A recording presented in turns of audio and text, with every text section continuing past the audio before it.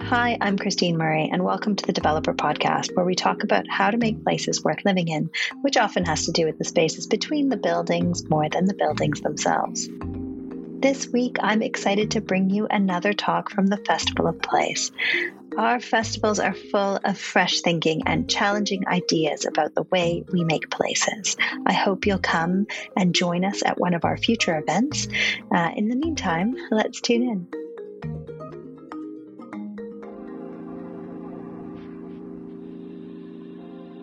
This morning's session is called Gentrification, What's the Alternative?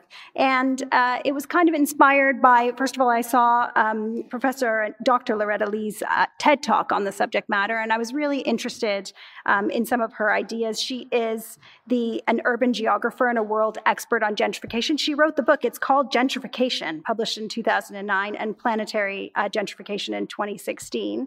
And she produced the Anti-Gentrification Handbook for London Council Estates. And just after Loretta, joining her is Alicia Moranicki-Fisher, who's founding director of Migrants Bureau. If you don't know Migrants Bureau, they're a multidisciplinary social design and urbanism practice for Black, disenfranchised, and migrant communities. And Alicia is engaged in work focusing on landscape and environmental management, African urbanism, and the decolonization of space. And this session is going to be chaired by Ishwari Bolero, who is arts and community producer at Migrants Bureau, and we'll be taking your questions after the session and engaging in a bit of dialogue on stage. So I'm just going to hand the mic over to Dr. Loretta Lee. So please welcome her this morning.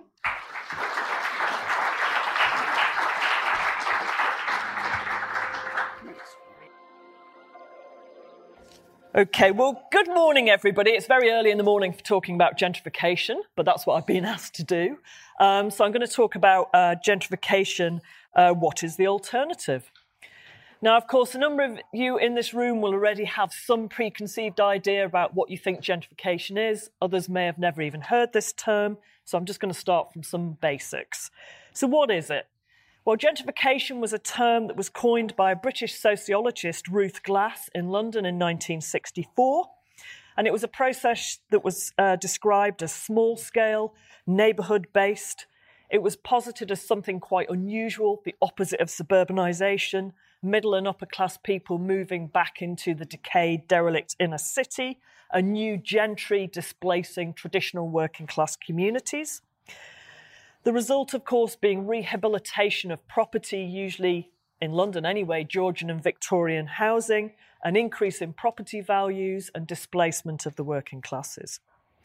Yet as gentrification scholars began to think more deeply about what constitutes and indeed might have constituted gentrification before the term was coined, some have asserted that large-scale urban redevelopments, like, for example, Haussmannisation in Paris here from the 19th century, are also examples of gentrification, because here slums are cleared, the area done up, so working-class people pushed out, upper middle-class people move in, and there's a rehabilitation of the environment.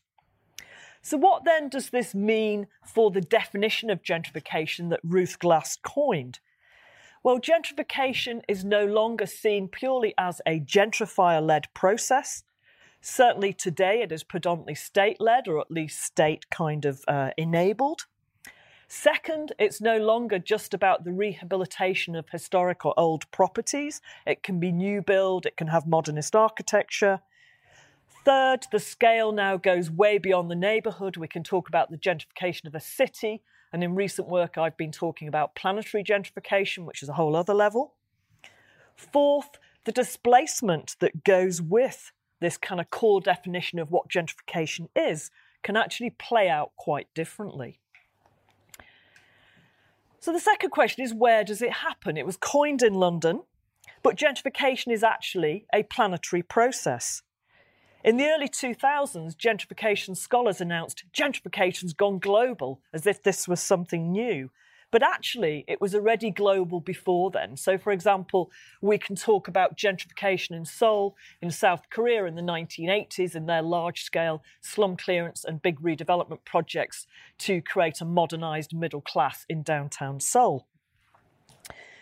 If we go back to London, where we are at the moment, of course, since that term was coined in 1964, gentrification has taken many different forms, from loft living in Clerkenwell to new build developments along the Thames to gentrification on the Olympic site. Here we have the East Village.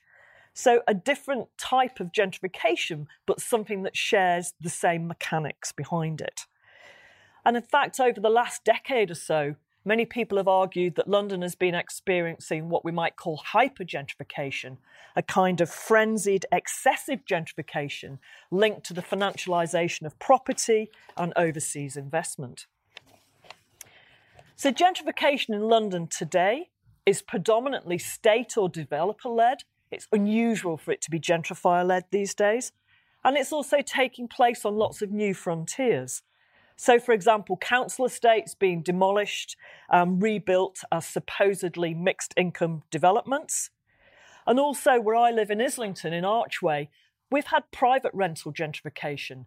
A New York City company came over to Archway, said Archway could do with a bit of gentrification. They refurbed the old Archway Tower, which used to be a DSS building in the 1980s, very famous in kind of punk songs about kind of depression and kind of 80s and Thatcherism. It's now high-end rental with expensive furniture, a roof garden, pizza oven, gym, etc., all the things you kind of expect that go with this process. Also, as the platform economy has taken off, we've also had the emergence of different kinds of gentrification like Airbnb-ification, where properties are provided for visitors and not local communities. Prices go up. Locals can't either stay put or can't move back in, displacing long-standing senses of community. So you can see quite clearly that gentrification is related to displacement. Gentrification is defined by displacement. It causes it. But there are different kinds of displacement. It can be direct, where people are pushed out of their homes due to gentrification and have to move elsewhere. It can be indirect or exclusionary, some people have called it, where people can't stay or cannot get into a neighbourhood because property prices and rents are too high and have increased. Or it can be phenomenological. Even those who might get to stay in place or move back into a neighbourhood post-gentrification will experience a loss of sense of place, a loss of community. So I've been asked to talk about what are the costs of displacement, and there are significant negative costs. I've been researching the state-led gentrification of council estates across London for nearly a decade now. So what I want to do is just highlight some of those findings. And these can also be found on a website that I've developed with London Tenants Federation and Just Space called Estate Watch London, and also in the anti-gentrification toolkit we developed called Staying Put, if you're interested in more of the detail. So, of course, for a very long time, council estates in London were seen as the last protection against the complete gentrification of inner London. Okay, they were almost like a kind of wall standing in the way. But they'd been under attack since the late 90s, early 2000s. And until very recently, but I think the mood might be changing, there's actually been cross-political party consensus on the redevelopment of council estates and on rebuilding them as new, supposedly mixed income communities. Now, the displacement associated with this is really not easy to catch. And in a recent project I finished, we tried to do this. So we found that, and this is a conservative estimate from lots of research that we did, about just over 135,000 council tenants and leaseholders have been displaced or are actually in the process of being displaced due to the gentrification of council estates. Now, in media reports, they've kind of estimated on and off about 50,000. So you could see this is significantly higher. So quite a significant quantitative population displacement out due to gentrification. Now, of course, the kind of classic case or the classic case of how not to do regeneration or estate renewal now is the Haygate estate in Elephant and Castle, which has become symbolic of this state-led gentrification.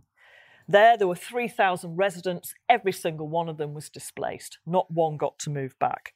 Okay, so when the Haygate estate was first slated for regeneration in the late 1990s, It was a settled, long-standing, successful, thriving community that had been there since the estate was built in the 1970s.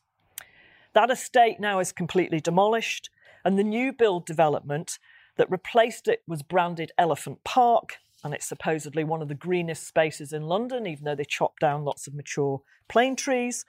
And all the units were sold off-plan in East Asia. Now, we did a series of kind of mapping projects on this, trying to get a sense of actually where do people go? And this is really difficult because you have to track individuals. So I worked on the ground with local tenants organisations, and you can see here from these two maps that different tenures get displaced differently. So council tenants in figure 1, yes, they're displaced out, but a fair few get to remain in Southwark, even if not in the same community, even if some don't. But people who bought their property, their flat through right to buy, leaseholders, very few of them got to live anywhere in Southwark. Most of them got moved out, predominantly kind of east and south, and actually many of them out of London altogether. And this is really important. So the tenorial impacts themselves are also quite different. So what are the impacts?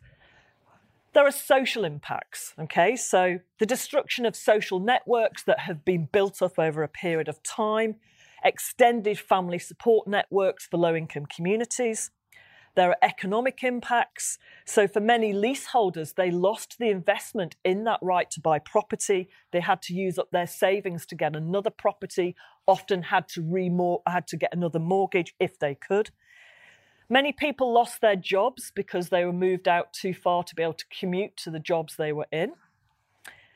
Of course, cultural impacts, community support, churches, community centres, all of those kind of support networks were broken. A loss of sense of place, which might sound quite evasive, but actually for a lot of people, including all of us in this room, is actually very important emotionally and psychologically. Health, I talked to numerous GPs who were massively concerned about mental and physical health impacts, depression, suicide, a kind of complex linkage between displacement and mental and physical health. Schooling, children who were settled in school, either having to leave that school and move to a new school, often at a very inconvenient time, or having to travel a very long distance to get back to the school to stay in the same place. Now, I'm going to read one of the interviews I did quite some years ago on the Aylesbury estate, which is next to the Haygate estate. And I've used this interview in other talks, but I want to use it again because it really does get to the kind of nub of this. So this tenant said to me, from the very first day that the demolition was announced, the social bond was affected because people knew that ultimately, within the framework of the next few years, they wouldn't be seeing each other on a daily basis again. They wouldn't be part of the same community. So he talked about his friend who could only move out of the area with what the council was offering him for his leasehold flat to somewhere just outside Sidcup. He's in his late 50s, lives with his wife. He's lived here on the Aylesbury all his life. He's got people who would see him on a daily basis. His family lives in the area. He's now living there isolated just outside Sidcup, having broken all of his social ties. He's now suffering from severe depression. He talks about this little old lady who comes back to walk her dog on the estate, even though she's moved out, because it's familiar and some of her friends are still in the area. She says she hates it where she is now. Again, she's probably in her late 50s. It's not easy to build new social ties, especially the older you are. I think it's had a profound effect on people. I mean, the number of people I've heard who've died during this decanting process, the number of people I've heard who've passed away as a result of having to move, I can't keep track of it. For me, it's genocide.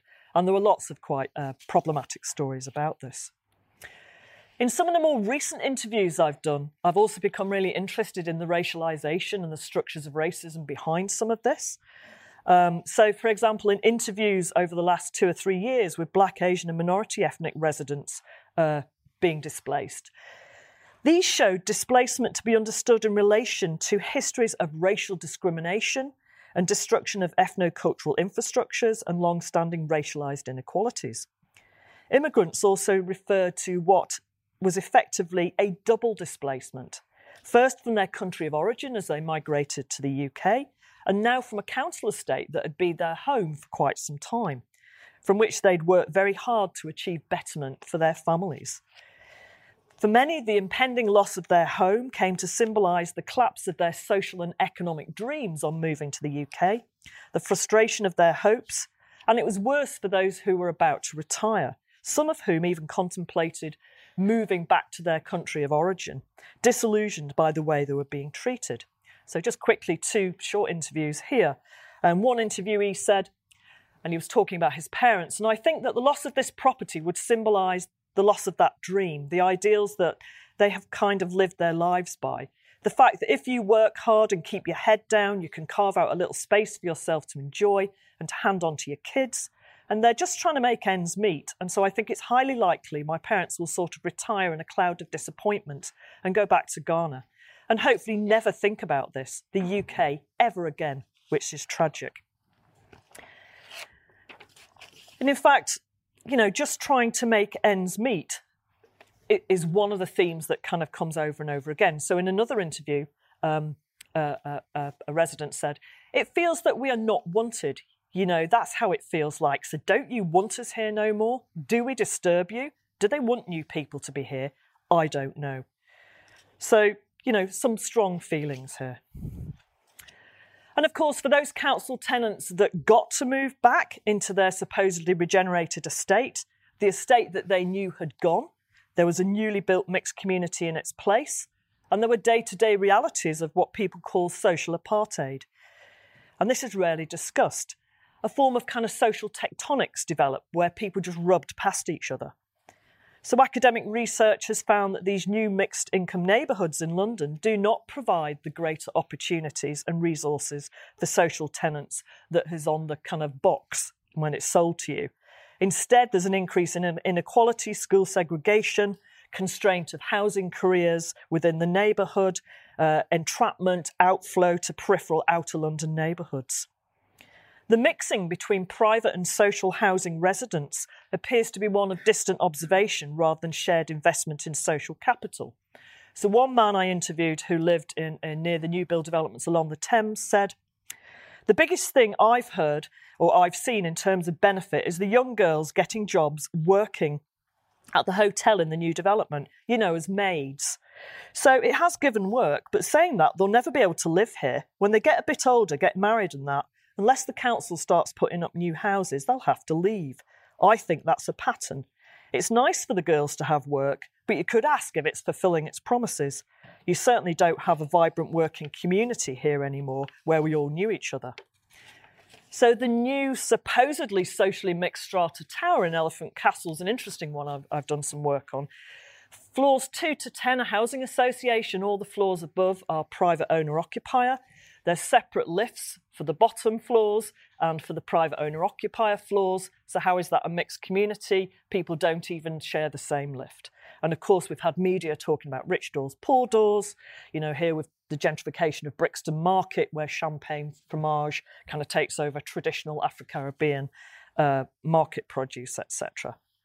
So in fact, in these mixed communities, the working classes and the middle classes rarely mix. They have separate life worlds. So if gentrification has negative impacts like this, why are London councils continuing to support and even lead on it? They would say there's no alternative. So that's what I want to talk about now. So are there alternatives? Ones that benefit rather than displace and undermine existing local communities? And how do we genuinely level up while renewing urban places and trying to ensure actually that existing communities feel the benefit? Of course, given the hegemony of a global capitalist economy, there's no easy alternative to gentrification. It's very much part and parcel of it. But increasingly, we're beginning to recognise that you've got to have alternatives on the table. So one of the issues is that gentrification is sold to us as a false choice urbanism. It's a choice between growth, that is gentrification, or decline or decay.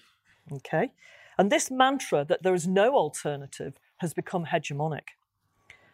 As the American urbanist and community land trust proponent James DePhilippis has said, perhaps a key victory for opponents of gentrification would be to find ways to communicate more effectively that either unlivable disinvestment and decay or reinvestment and displacement is actually a false choice for low-income communities.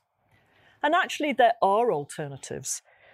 decommodification and commoning that can do urban renewal and not gentrification, renovate urban places without displacing long-standing low-income groups. In fact, community ownership is the ultimate bulwark against the risk that communities might get displaced as a place improves.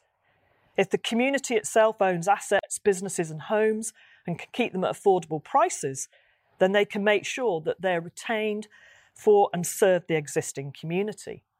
So, for example, we could talk about cooperatives as a form of decommodification, where an organisation owns and controls housing development and residents are shareholders. The prices of owners' shares are not determined by the wider real estate market that's usually gentrifying, but actually by co-op bylaws.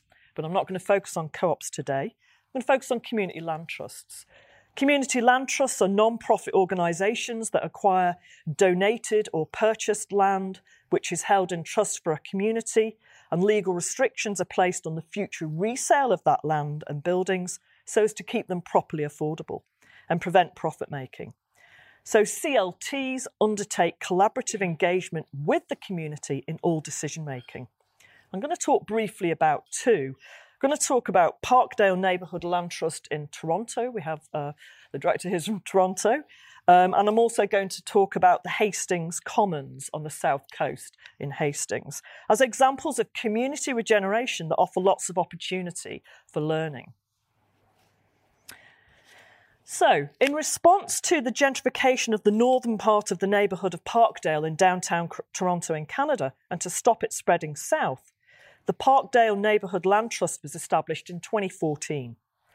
It's a community land trust led by a group of residents and organisations trying to protect the social, cultural and economic diversity of Parkdale by redefining how land is used and how it's developed.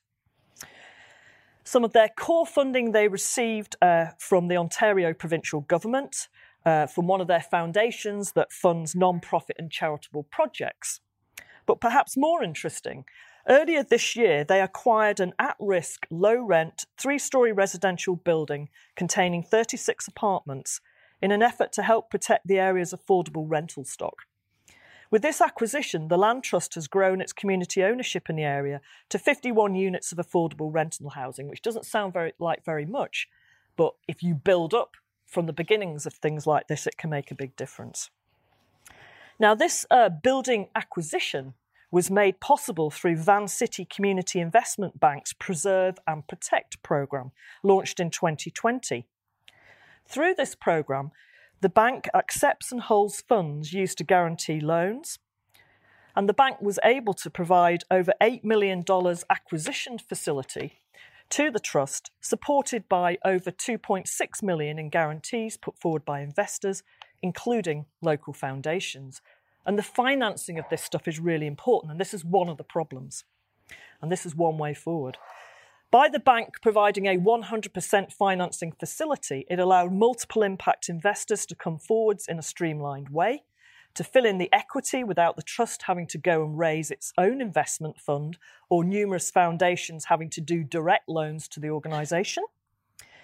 Impact investors, many of you already probably know, seek to generate financial returns while also creating a positive social or environmental impact. They have a commitment to corporate social responsibility or the duty to positively serve society as a whole.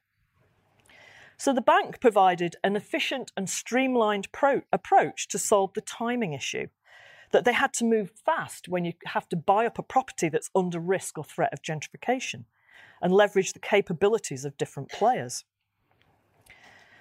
While all levels of government in Canada have mandates to tackle the affordable housing crisis, like in the UK, there are no state programmes that specifically support the acquisition and conversion of existing rental housing into permanently affordable housing. As a result, the Parkdale Neighbourhood Land Trust has turned to impact investors to support their community to preserve and protect affordable housing before it's gentrified. And closer to home, back in the UK, another CLT that's been successful in blocking gentrification in the White Rock inner city area of Hastings, down on the south coast, is the Hastings Commons. Hastings has been slowly gentrifying for many years now, mainly through what people have called DFLs, or down from Londoners. In other words, gentrifiers priced out of London who find Hastings a bit cheaper. But actually also people now priced out of Brighton who find Hastings cheaper as well. The assembling of the Hastings Commons took over 5 years, from community purchases first of Rock House in 2014, then later Harper's Caves, the Observer Building, Rose Cottage and 12 Claremont. And I'll just briefly kind of show you some of these. So Rock House was an old office building that was bought in 2014. It was funded by Big Issue Invest, Power of Change, Meanwhile Space CIC, Jericho Road Solutions and DCLG. It was redeveloped into living space, workspace and a community hub. 3 key social enterprise organisations provided leadership, ownership, management, investment and development roles. And the flats there are rented out to those who have a housing need, an acute housing need. So it's actually ex-homeless or ex-drug addicts, a local connection and willingness to contribute to the building and the community. The adjacent old newspaper building, the Observer Building, was bought a couple of years later in 2019, and they now have planning permission for a mixture of cap rent spaces. And this is including 15 cap rent flats for those struggling to find housing. But these are mixed enterprises that facilitate community work, whether it's kind of kitchens for refugees or kind of mental health services or whatever. So Hastings Commons is really interesting. It's an ecosystem of connected organisations that approach local regeneration differently. The engagement manager for Heart of Hastings has said, "Our mission is to bring property into long-term community ownership with affordable rents in the control of residents." She said, "The Hastings Commons isn't just about the buildings, it's about creating positive ways for people to live and work that enable them to thrive." And of course, we've all started talking now about the caring city. And in many ways, this is a nice example. Our values go beyond just capped rents. The Hastings Commons is about sharing culture. It's organic development of a broad ecosystem of residential, commercial and public amenities through community ownership, all in an environment that was previously suffering from dereliction and abandonment. So she said, "Our vision is a long-term community ownership. We want to protect affordability and diversity forever." So, this horrible term, levelling up and gentrification, question mark. Okay. So as we all know, in 2020, the Conservative government announced a £4.8 billion levelling up fund to support communities with regeneration projects to be delivered by 2024 in England. As Vicky Spratt, the housing correspondent in iNewspaper, has said, "Done right, a levelling up agenda could help solve this seemingly irrevocable problem, succeeding where other policies have failed in transforming this country's economic and social geography. But done wrong, it will be gentrification by another name, which further entrenches polarities." So the type of regeneration that's being touted is better transport connections, okay, new facilities, restaurants, pubs. And of course, all of these things usually mean a place can get more expensive as these kinds of inputs come in. If it's not shored up by affordable homes as well as public spaces that serve local people, what one person might see as improvement can price out those on low incomes. So levelling up then could quite simply result in gentrification. Levelling up seems to be, and it's still very, very vague, a top-down approach. So kind of civil servants in London devising schemes to be imposed on local economies that contrasts with the alternatives to gentrification that I've just discussed, which gives local communities the power and resources to regenerate themselves at a local level from the grassroots up. So levelling up, whether within London or between different parts of the UK, cannot simply be about creating little pockets of prosperity, kind of tarting places up, or evenly diluting the poverty within regions. This would simply create even greater intra-regional inequalities, and even in London, kind of internal to London inequalities, which of course is really missing the point around levelling up. So when I started thinking about this, I was trying to think, well, what other examples of levelling up have we had? If you go back to New Labour and their urban task force, which of course was led by architect Richard Rogers, quite different to the new task force, which is led by Andy Haldane, who's an economist. That previous attempt at levelling up, even though it's about social mobility for the poor, it became known as a gentrifier's charter, and it triggered gentrification. So my question is, have lessons been learned from that in terms of this new levelling up agenda? But I think there are some differences. I think that the previous urban task force under Richard Rogers was much more evidence-based. I think the new kind of levelling up task force has got a lot of work yet to do in terms of collating evidence of what will be good, what won't be good, etc., etc. So I think it's worth this thinking in our mind here. But I think one thing they share is this constant obsession with trickle-down economics, that somehow if you do somewhere up, pump some money in, it'll trickle down to the poor. As we all know, it's not as simple as that. So some people have come back and said, well, levelling up can succeed if affordable housing is the cornerstone of that agenda. But A, it isn't, and B, affordable housing is a misused, even fraudulent term these days, often used as a veneer for gentrification projects. So shared ownership is supposedly affordable. And in fact, much of the housing defined by government as affordable isn't affordable for households in London who are even on median salaries and median wages. So finally, there may be potential through the levelling up investment programmes. So this is something I want perhaps you guys to have a think about, in funding community land trusts, refurbishment and kind of, redoing community assets and putting money into that. And of course, there are three funds, the UK Community Renewal Fund, the Levelling Up Fund and the Community Ownership Fund. I think in answering this, there is no answer right now. It's still very new. Things are constantly changing all the time. It's very hard to know yet. But I do think this is something that's worth fighting for. Okay, so thank you. That's me.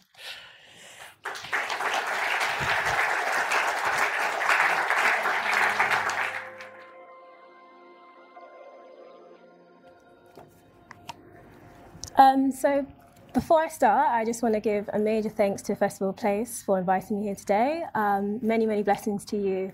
And also just all the work that you've done, Christine, and your team as well. So before I introduce myself, I'm going to pose 3 questions to all of you. I think for myself, one of the biggest things is that I have a very curious mind. And the thing about gentrification, housing, it has a lot to do with other people, but it has a lot to do with ourselves. So one of the first questions I want to ask, please raise your hand if it reciprocates to you, is what does it feel? Are you aware of the power language has to play in your communities and in your societies? And if this is true to you, please raise your hand up. Okay, so majority, great. So please raise your hand up if you've ever felt unsafe in your cities. Okay, cool. So now I'll bring it back to the fact that I'm part of the Black community. So please raise your hand if you're aware of how unsafe our cities are for Black communities. Okay, fab. So my name is Alicia Moronike-Fisher. I am the founding director of Migrants Bureau. And I believe in the power of language, the power of our communities, and also I believe in the power of Black communities. Dr. Muna Abdi, who works in education and racial equity, mentioned that instead of praising people for being resilient, change the systems that are making them vulnerable. And on the screen, I've got Professor Eskia Mpeleli, and this is an excerpt from Down 2nd Avenue, and it reads, "And the Black man keeps moving on, and as he has always done for the last 3 centuries, moving with baggage and all, forever tramping with bent back to give way for the one who says he is the stronger. The Black dances and sings less and less, turning his back on the past and facing the misty horizons, moving in a stream that is dammed in shifting catchments. They yell into his ears all the time, move or be fenced in, but move anyhow. they call it a slum clearance instead of a conscious clearance, to fulfill a pact with conscious which says, never be at rest as long as a black man's shadow continues to fall on your house. So I just want to leave this for everyone to meditate on a bit more. And it says that gentrification, please bear with us while we tear apart your community. So as mentioned before, language is really, really important in how we look at our spaces. It provides us understanding of who actually has the access into our spaces and who is further disenfranchised. For me, gentrification, as much as I respect Ruth Glass for coming up with this terminology, it still doesn't necessarily compute what is actually happening on the ground with our spaces, especially within Black communities. To me, what really defines a lot of the things that are happening is actually the term conscious clearance, because that involves the cultural clearance, the social clearance, the economic clearance, and the environmental clearance of different spaces, different people, and different cultures. At the same time, I've heard the terms informal versus formal settlements be used. But really, one of the things we have to grapple with is understanding that actually, what is popular housing? What are the majority of people using? Where are the majority of people staying? What is their livelihoods? What is their living situations? And what are their living conditions? And also, really being specific about who it is that we're targeting. BAME, minoritized people, racialized people, people of color are all very, if I'm being honest, quite offensive terms, because people of color, everyone is of color.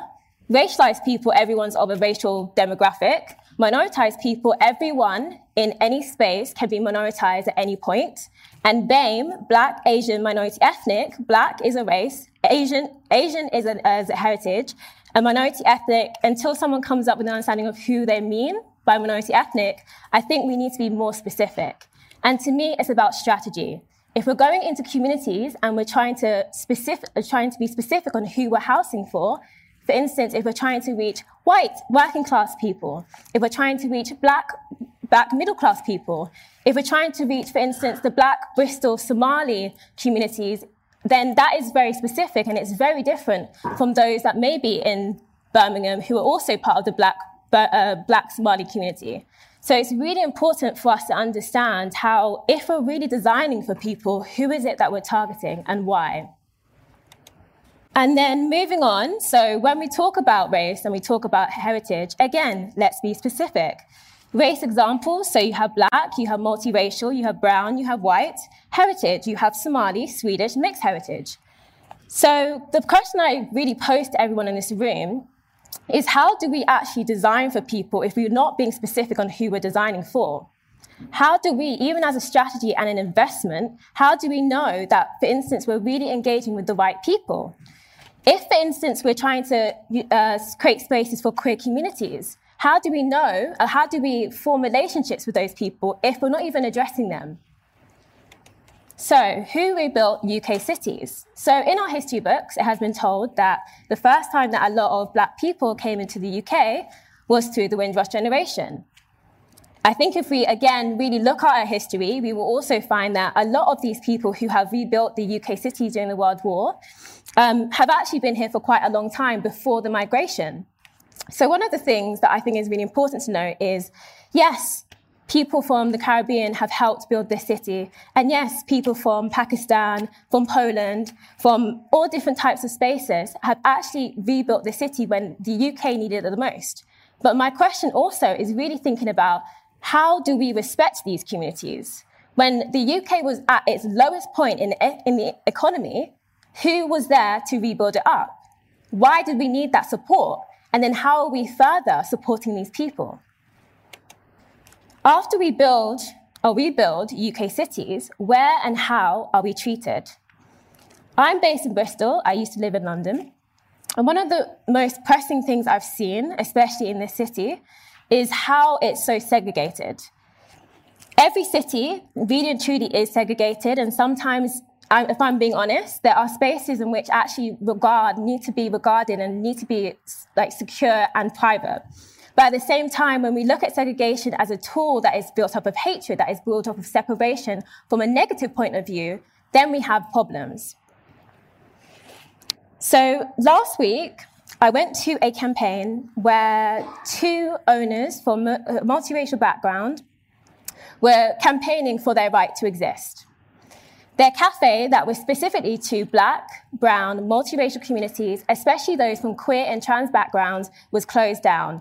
And one of the owners, who was Oscar, was actually arrested last week as well, and was restricted access to even be on the street of his actual business. This business is very new, it's thriving. It's called Hidden Corner in Bristol, in St. Paul's. And one of the things about this area is that it has a thriving multicultural aspect. There are so many things you can do with this area. There's so many investments you can make. But again, what is investment if you're not working with the people that are already existing? What is investment really and truly if you're working against those people? So, how do we build better? One of the things in Migrant Spirit is we focus on community first. We understand who it is that we're working for, and we are targeted. It's a whole strategy to be able to understand why we're working for these people. And predominantly, we work for poor and working class Black, migrant, and disenfranchised communities. At the same time, one of the biggest things is understanding ownership rights. What exactly do these people have to own, and how can they have access to the knowledge? Also, again, access and education. And then investment with the community, not against the community. So, examples. So, in Bristol and St. Werburgh's, there's a community self-build called The Yard. This is created by local people coming together to distribute wealth and purchase their own land. What was expected for this land was another corporate-owned housing estate. So instead, they took into their own hands, and now it's a beautiful walk, a beautiful area that is so different. In every single house, it's made up by the individuals. But also, let's talk about self-build that has already been existing for Black communities as well. So we have Small Heath scheme in Birmingham, and we also have Nabia Way in Lewisham in London. So as you can tell, there are definitely differences. Small Heath scheme in Birmingham, which is part of the BCA, which is the Birmingham Communities Association, was formed in 1966, specifically for Black, African, and Caribbean communities. As demands increased in the area, they required affordable out-school childcare, Easter and summer play schemes, daycare and respite facilities for their elders, mental health counselling support services, members' social club, youth development programmes. And in View Way, Lewisham, another self-built community, the owner, Tim Oshodi, mentioned that the principle of Black people giving something, giving our labour, creating that social housing that's there forever, and them just saying F off, is detrimental. And another part that he said is, do you honestly expect that people who've risked their lives are just going to give up what they built? Two of these are actually in a lot of trouble at the moment, and they have been in a lot of trouble. And if I'm being honest, the crux of it is due to racism. Point blank. It's due to racism, which also integrates class. With the previous, you can see that the occupants are mainly white middle class or working class. And although this is a great opportunity, a great foundation for them, I can't help but really think, why is it that these Black communities have to fight extra hard? Why is it that these communities, some of them are in disrepair still, that they're having issues being able to find investment? So an introduction into Migrants Bureau. We're a small team, and we're building a culture where Black, migrant, and disenfranchised communities have agency to co-create and design. For us, this is the most important thing, because education provides access. And as someone who is middle class, who has been able to be in private institutions, be able to see connections, be able to almost benefit from all of these systems. At the same time, what I have seen is actually that working class and poor people aren't able to access this. They're not able to articulate themselves in a way which is actually transferable. They're not able to have the vocabulary to even express themselves of what's happening in their areas.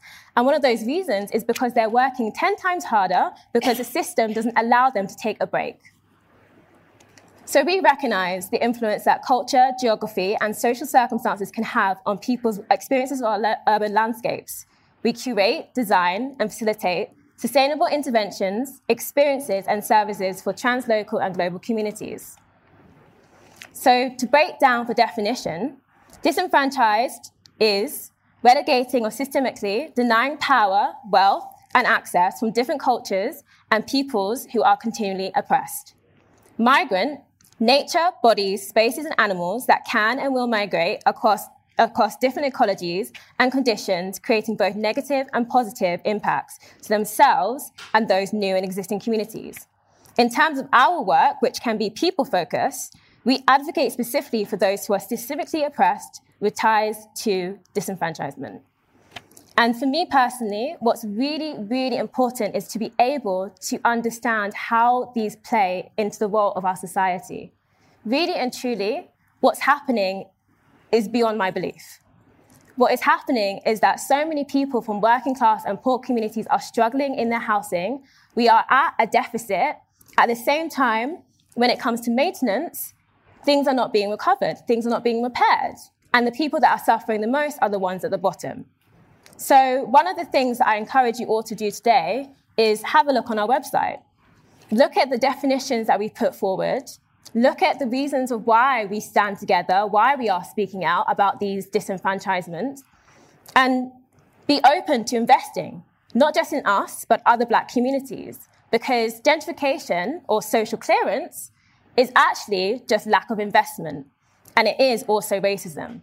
It is not being able to work with another person or another community and see their value. And the thing is I see value across all communities, really and truly. I see value in working class communities from white, Black, brown backgrounds. I see so many opportunities as well in middle class backgrounds, but we're not working together. We're not investing in each other. And that to me is a problem. Gentrification, again, is a systemic problem that is about displacing and eradicating different people and different groups. And one of the things that brings even cities like London together is the fact that we are multicultural, is the fact that English is not the only language being told or being spoken in London or in Bristol or in Birmingham or in Manchester.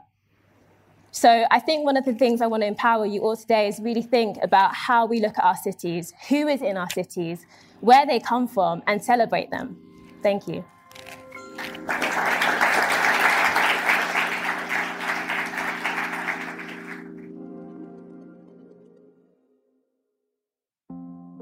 Thanks for listening. Our podcast is produced by Simon Mercer with music by Fortet.